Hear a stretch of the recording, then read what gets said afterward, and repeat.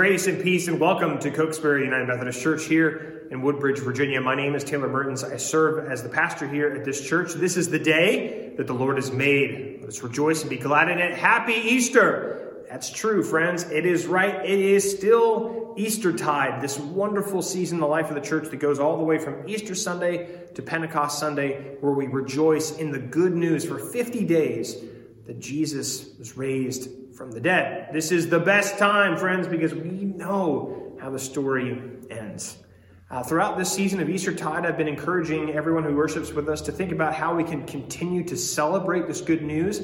We've talked about eating really, really good food. We've talked about making sure we're listening to really, really good music. Think about anything you can do this week to continue to celebrate. Treat this time of Easter as like a long time party. Figure out ways to celebrate so that we can carry that sort of joyful spirit with us throughout the rest of the church year as well. There are a lot of things going on in the life of our church. You can read about them on our church website or on our Facebook page. We're continuing to offer Sunday morning worship as we are now, and we're starting a set of dates for more drive-in worship services that will be happening. We're recording Facebook Live videos, sending out email devotionals. If you'd like to check any of that out, you can through our church website or our church Facebook page. There's a bulletin, an online bulletin for our service this morning. You can access it through one of the links in the video description. That bulletin will have our hymn, prayers, our scripture, all that kind of good, important information. One of the things you're going to hear me say in the sermon today is that today, this fourth Sunday after Easter, or the fourth Sunday in Eastertide, is traditionally called Good Shepherd Sunday because across the world, if churches follow the Revised Common Lectionary, they're going to read about Jesus as the Good Shepherd. It's part of our lectionary cycle. I love thinking about Jesus as the Good Shepherd and kind of images and motifs that come from thinking about that. In my first church, behind the altar area, there was a giant stained glass window of Jesus as the Good Shepherd holding sheep over his shoulders. And it was such a comforting image for me to think about as a pastor that Jesus, the Good Shepherd, was always there shepherding us in everything that we were doing. I'll never forget that in my first week of that appointment, I had just graduated from seminary. I didn't know what I was doing at all. I arrived and some people from the church said, "Hey, you need to go meet this lady." So I went to go meet her, and she had not attended. She had been a longtime member of the church, but she had gone for like almost 2 decades without attending and had recently come back to the church. And so church members thought it would be important for me to talk to her about why that was the case. And so I met with her and we sat down and we talked. And I said, "Hey, everyone has kind of told me the story, but I don't really know the story that you were a part of this church and then you left and then you came back. And I'm curious to know more." And she said that, like 20 years before, she got in a fight, an argument with whoever the pastor was at the time. And she just said, "I'm never coming back." And she tried out a couple other churches, but they never really felt right. So she just stopped attending church altogether. And that went on for nearly 20 years until someone she loved from the church died, and she felt like she had to go to the funeral. It was the first time she'd stepped foot in the sanctuary in something like 20 years. And she said that she sat down and she looked up and she saw that stained glass of Jesus as the Good Shepherd, and she realized she had made a horrible mistake. She told me, "It doesn't matter who the pastor of the church is, because Jesus is my Good Shepherd. So whoever is up in the pulpit, it doesn't make a difference. As long as they're pointing to Jesus, who is my Good Shepherd, then I'm exactly where I need to be." And I share that story because it obviously has to do with the Good Shepherd, but also because thinking about pastors and pastoral appointments it's kind of unique to Methodism that we tend to move around at a far higher frequency than churches, let's say like Presbyterian churches or Baptist churches. Well, last week after the worship service, we announced through our email and on our Facebook page that the Bishop of Virginia, Sharma Lewis, has decided and discerned who to project as the next pastor here at Cokesbury. So I'm going to now turn it over to Bob Kacharik. He is the chair of our Staff Parish Relations Committee to make the announcement about who the next pastor of Cokesbury will be beginning July 1st. Greetings, members and friends of Cokesbury. As you may know already, Pastor Taylor has been reassigned to Raleigh Court United Methodist Church in Roanoke and will leave us at the end of June.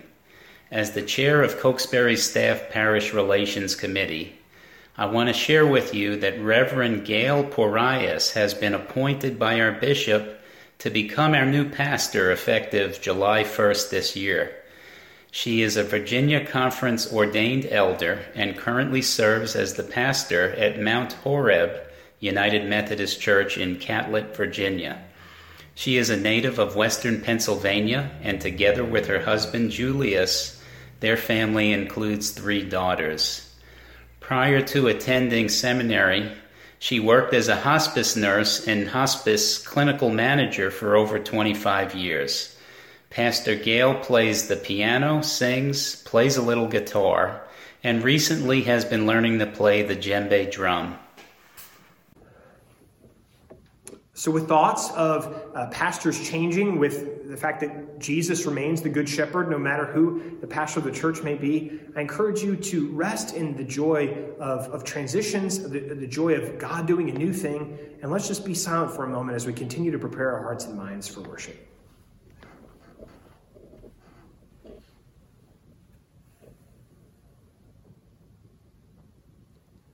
Turn your eyes upon Jesus. Look full in his wonderful, wonderful face. And the things of earth will grow strangely dim in the light of his glory and grace. Let us pray. Lord, thank you for making us members one of another. It is a great mystery that we are your body, but we praise you for it, for otherwise we would be so alone, condemned to live alone, to die alone. But you have given us one another in all shapes and sizes. And Lord, we know that we do not fit together all that well, but we pray that the puzzles of our lives may please and entertain you, so that in the end we all add up to be the puzzle of your kingdom. Help us to live with the confidence of that kingdom, Lord, in the light of your Son's resurrection, so that when all is said and done, this may be said, they sure were strange, but look how they loved one another. And thinking of that love, Lord, each of us will now pray silently or aloud to you this day, lifting up our own joys and concerns.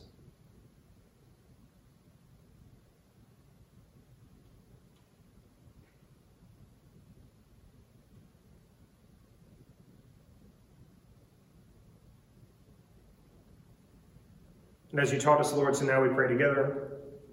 Our Father, who art in heaven, hallowed be thy name. Thy kingdom come, thy will be done, on earth as it is in heaven. Give us this day our daily bread, and forgive us our trespasses, as we forgive those who trespass against us. And lead us not to temptation, but deliver us from evil.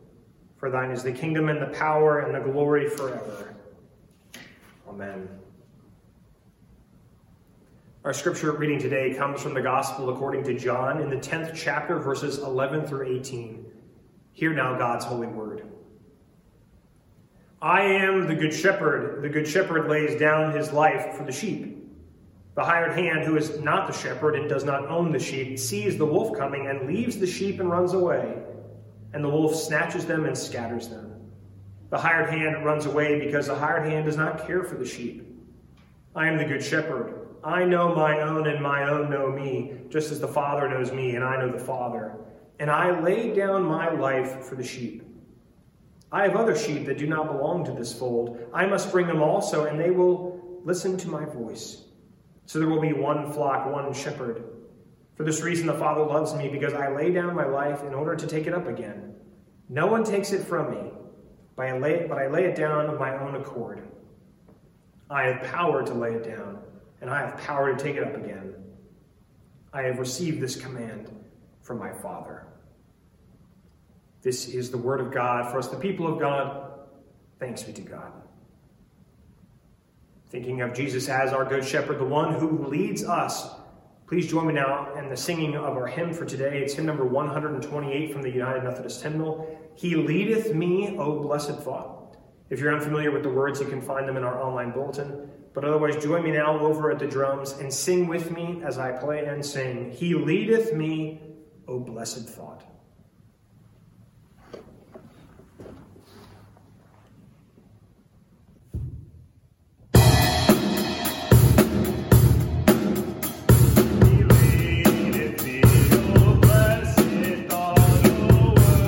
With heavenly comfort, whatever I do.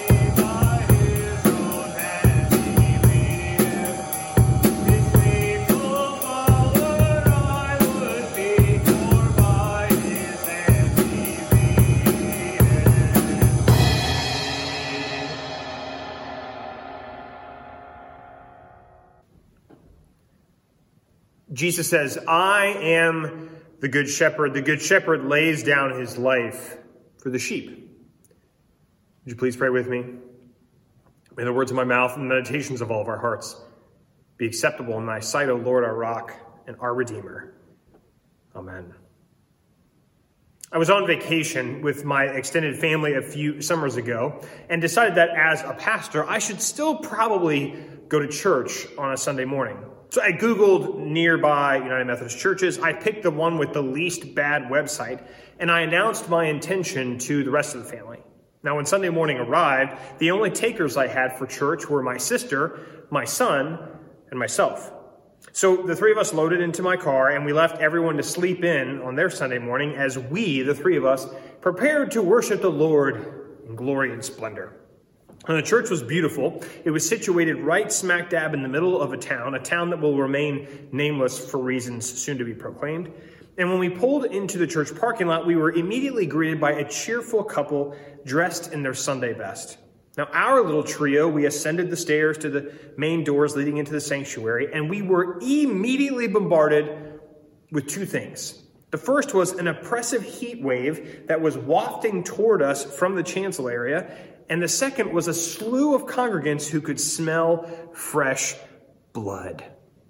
Now, regarding the former, the air conditioning had apparently decided to quit the night before, and the design of the sanctuary trapped the summer heat inside, and we were going to be treated to a sauna-like atmosphere for the service. And regarding the latter, the group of people who almost pounced on us when we walked in, I couldn't really blame them. I mean, here we were looking like a nice little new family in town, and they were just so pleased to see people they had never seen before. Now, in that briefest of moments, I had a choice. In fact, I had a few choices. I mean, we could have just decided to turn around right then and there, get back in the car, and drive to the next closest church, hopefully one that had air conditioning. But seeing as how I'm a pastor, I felt that would be a tad impolite. Which brings me to the main choice I had, which was to share whether or not what I do for a living. Now, there's something that happens when another pastor attends a church. Think if you were a mechanic and you brought your car to somebody else to get it fixed. If that mechanic knew you were a mechanic, it would change the relationship. Or if you were a doctor and you were feeling sick, but you went to another doctor, that doctor would treat you probably differently than other patients. The same thing holds true for pastors going to other churches. When that happens, people become, as my grandmother likes to say, beside themselves. I mean, they want to pull out all the stops, they want to find you the best pew in the house, and they want to be their very best. More so than usual. Why? I don't really know. I mean, it's not as if I, as a pastor, would ever come back on another Sunday. I have a job that quite literally requires me to be in a particular place at a particular time nearly every Sunday of my adult life. But nevertheless, I had to make a decision to tell them or not what I did. Now, seeing as how I was on vacation, I decided in that moment that I really wanted to rest, and I wanted to let that church rest as well. So when the first person walked forward to shake my hand, and invariably they asked, of course, what I did for a living, I prepared myself to share with them that I was a librarian, or a construction worker, or the mid-tier manager at a sufficiently boring data company, when all of a sudden my son, who was all of 3 years old at the time, he stepped right in front of me, took the gentleman's hand, and declared, "Hi, I'm Elijah. This is my dad, and he's a preacher." And so it began. 15 minutes later, having received a tour of the church building that included a forgotten church library, 3 sets of bathrooms, and a hallway filled with more pamphlets than I've ever seen in one place at one time, I found myself sitting with my sister and my son in what I was assured to be the very best pew in the sanctuary, and the 3 of us were completely drenched in sweat. Now, during the service, we stood for the appropriate hymns, we bowed for the requisite prayers, we did everything we were supposed to do, and finally, we came to the time for the sermon. Now, I love listening to other people preach. It is so much of what I do, after all, and I don't get to hear a lot of preaching. So I settled in to hear what God had to say through this particular preacher on this particular Sunday. And the text was John 10. I am the good shepherd. The good shepherd lays down his life for the sheep. Now, that morning, the preacher waxed eloquent eloquent about John's gospel in general, about the importance of the various I am statements from Jesus. I am the bread of life. I am the light of the world. I am the way and the truth and the life. The preacher made various allusions to Exodus 3 when Moses encountered the burning bush who declared, I am who I am. It was all well and good until it wasn't. You see, the preacher that morning decided to wrap up the pulpit proclamation by saying this: Jesus is the good shepherd who watches out for the sheep. And all of you, the preacher motioned, all of you out there are the sheep. You don't know what to do and what not to do, which is why you need Jesus. But I, the preacher motioned to the preacher, but I am neither shepherd nor sheep. I, the pastor, I am what is called the sheepdog. Now, I know that John doesn't mention the sheepdog in the passage, but I'm sure he just forgot to write that part down. As the sheepdog, my primary responsibility is to keep you all in line. My job is to nip at your ankles to make sure you know what you can and what you can't do, where you can and where you can't go. So listen to me, and I will help you. That's my job. I will nip at your legs so you know what you can and you can't do. In the name of the Father, and the Son, and the Holy Spirit. Amen. So, of course, at the end of the service, as my sister, my son, and I were shaking hands with the delightful folk in that little town at that little church, every single one of them said, "So, preacher, that was a pretty good sermon, wasn't it?" The Church Universal has traditionally observed this, the fourth Sunday of Eastertide, as what we call Good Shepherd Sunday. And all 3 years of the lectionary cycle, this collection of readings for every Sunday, it is this Sunday every year that we read about shepherds and sheep from both the Old Testament and the New Testament, which, when you think about it, is actually kind of perfect for this time called Life After Easter. It's a great message. Jesus returns to us as a shepherd. He finds us, and Jesus will never, ever let us go. We are given an assurance from the Good Shepherd today in Scripture, just on the other side of rejection and resurrection, that we are loved, that we are cared for, and that we matter, not based on what we do or do not do, but upon what Jesus does for us, which, to be clear, is completely different from what I heard that Sunday morning when I was on vacation. Now, consider the sheep for a moment. The sheep cannot do much of anything for themselves or their situations. The only thing a sheep can do, really, is follow. And even that can be a very, very trying endeavor, because sheep can become very distracted. And when sheep become distracted, they become lost. And a lost sheep, for all practical purposes, is a dead sheep. The only hope a lost sheep has in the world is that it will be found by the shepherd. And Jesus, the Good Shepherd, tells us exactly what he will do, how far he will go to save a bunch of dumb sheep who can't do anything for themselves. Jesus, quite simply, does it all. We read through Scripture, the Old and the New Testaments. God gets all the good verbs. God is the one who does all of the acting, all of the action. But sometimes Jesus, in preaching at least, feels kind of like an afterthought. But Jesus warns us about what that looks like when it happens, even here in this little text. He says, the hired hand who is not the shepherd, who does not own the sheep, sees the wolf coming and leaves the sheep and runs away. Jesus is rebuking religious leaders, people like me then and now, who neglect the people of God. Because discipleship is all about the admission of our condition. Now, we're sheep. We're dead in our sins. Discipleship is all about coming to grips with the fact that we have no power whatsoever to save ourselves. We have no power whatsoever to convince anyone else that we're worth saving.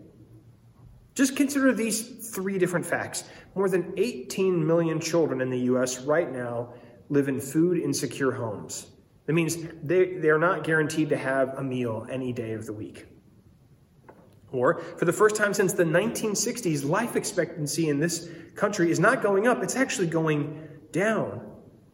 And finally, this past week, while people were celebrating or lamenting the conviction of Derek Chauvin, the police officer who murdered George Floyd last year, While people were rejoicing or lamenting, at that exact moment, a police officer in Columbus, Ohio, shot and killed a 16-year-old girl named Ma'Khia Bryant.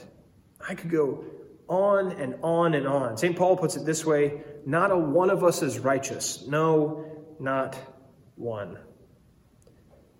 We truly are sheep without a hope in the world unless we have a shepherd who is willing to do for us that which we cannot do on our own. And thankfully, that's exactly what we get in Jesus. God in Christ finds us in the desert of our mistakes, in the desert of our sins, in the desert of our death, not in the garden of our good decisions and the garden of our progress. God meets us right smack dab in the worst things we do, not in the triumph of all of our do-goodery. In the life of faith, it is all predicated on recognizing how lost we really, really are, how our lives really are out of our hands, and how if we are to ever live again, it will be entirely by the gift of someone else, a gracious shepherd who rejoices in slinging us over his shoulders and carrying us all the way home. Now, we can call the good shepherd a good shepherd because while the hired hand runs away at the first sign of danger or puts all sorts of unhelpful or unattainable expectations on us, Jesus remains steadfast. And Jesus does not merely care for the sheep within reach, but also gathers the whole flock together. For all the talk in the church today about inclusion, open hearts, minds, and doors, the most inclusive claim of the gospel isn't that we have open hearts and open minds and open doors. It's that Jesus has come to save sinners. Jesus has come to raise the dead, which sooner or later, all of us are or will be. And that's the most important part of whatever this thing is we call church. It's about proclaiming God's grace imputed to sinners through the work of Jesus. If that's not the beginning, middle, and end of everything we do, then friends, we're not really doing much of anything. Because instead of making that profound proclamation, we are far more likely to be consumed by sheepdogs nipping at our legs, both inside and outside the church. We hear it from pastors, politicians, pundits, and everyone in between. We hear again and again, you are not enough. Or we hear things like, you need to work on your racism, sexism, classism, ageism, ethnocentrism. Stop using so much styrofoam. Go vegan, gluten-free, eat locally, think globally. Don't drink so much. Practice mindfulness, inclusiveness, keep the Sabbath, live simply, practice diversity, on and on and on. We're told again and again and again what we have to do, what we must do. And frankly, all the stuff I just listed, all those things are good and fine. We probably should start doing that stuff. But they are not where we begin. If those things are anything, they are a response to what God has already done. A bishop, thankfully from another denomination, tells a story about how he used to be in charge, before he became a bishop, of recruiting for a local seminary. His job was to seek out those who felt called to lead the church, and he would interview them to see if they really needed to be in seminary. And he would end every single interview the same way, with a role play. He would say, pretend I'm not someone from the seminary, but that everything else in my life is true. I'm a 50-something, overeducated, occasionally kind, straight white guy. Now, tell me why I should go to your church. And the bishop tells a story that every single person throughout the years, each and every single candidate he interviewed, would mention something about the value of community. But then the bishop would say, well, I already attend AA and I have all the community support I need. So then the candidates would mention something about outreach. But the bishop would say, I'm actually a member of Rotary and I already help the needy. And then the candidates would make a point to emphasize the beauty of the music that this person could hear at church. But the bishop would say, I actually have season tickets to the local symphony. On and on and on. And he ends his story by saying that over all the years he recruited for that seminary, not a single candidate ever mentioned anything specifically about Jesus. The church is not in the business of societal rearrangement. We're not the paragons of community service, and we certainly don't hoard all of the world's musical prodigies. And churches may have those gifts, but if we are serious about being the church, then we only have really one thing to offer at all, and that's God's grace in Jesus. And for the church today, the main thing is to keep the main thing the main thing. We might think the main thing is convincing other people to adopt our positions on social issues. We might think the main thing is making sure that everybody falls asleep at night with a full belly. We might think the main thing is putting on the greatest performance possible every single Sunday. But those things are not the main thing. The main thing is Jesus. The main thing is Jesus, God in the flesh, born to dwell among us. The main thing is Jesus, the good shepherd who never stops tending to the needs of the sheep. Friends, the only thing we've got that other groups don't is Jesus Christ and him crucified, the good shepherd who lays down his life for the sheep, for us, for the world. People can get everything they need except Jesus from other places and other people. And they might even be better at that stuff than we are. But we're in the Jesus business. That is, we are here to proclaim good news, frankly, the very best news, that God has seen fit to rectify all that we've wronged, that we are loved in spite of all the reasons we shouldn't be loved, and that at the end of all things, we know how the story ends because we know Jesus. Jesus is, now, was, and forever will be the main thing. So I offer this to you in the name of the Father, the Son, and the Holy Spirit, one God now and forever. Amen. Let us pray. O God, whose Son Jesus is the good shepherd of your people, grant that when we hear his voice, we may know him who calls each of us by name, that we might follow where he leads, who with you and the Holy Spirit lives and reigns, one God, forever and ever. Amen. God, the good shepherd, has gathered us, the sheep, in this way. God has proclaimed God's word. God has called us by name, and now we respond to what God has done with the giving of ourselves, our time, our efforts, our thoughts, our prayers, but also with the giving of our tithes and our offerings. I encourage you to give with glad and generous hearts to God through Cokesbury United Methodist Church. You may give online. The link for doing so is in the video description.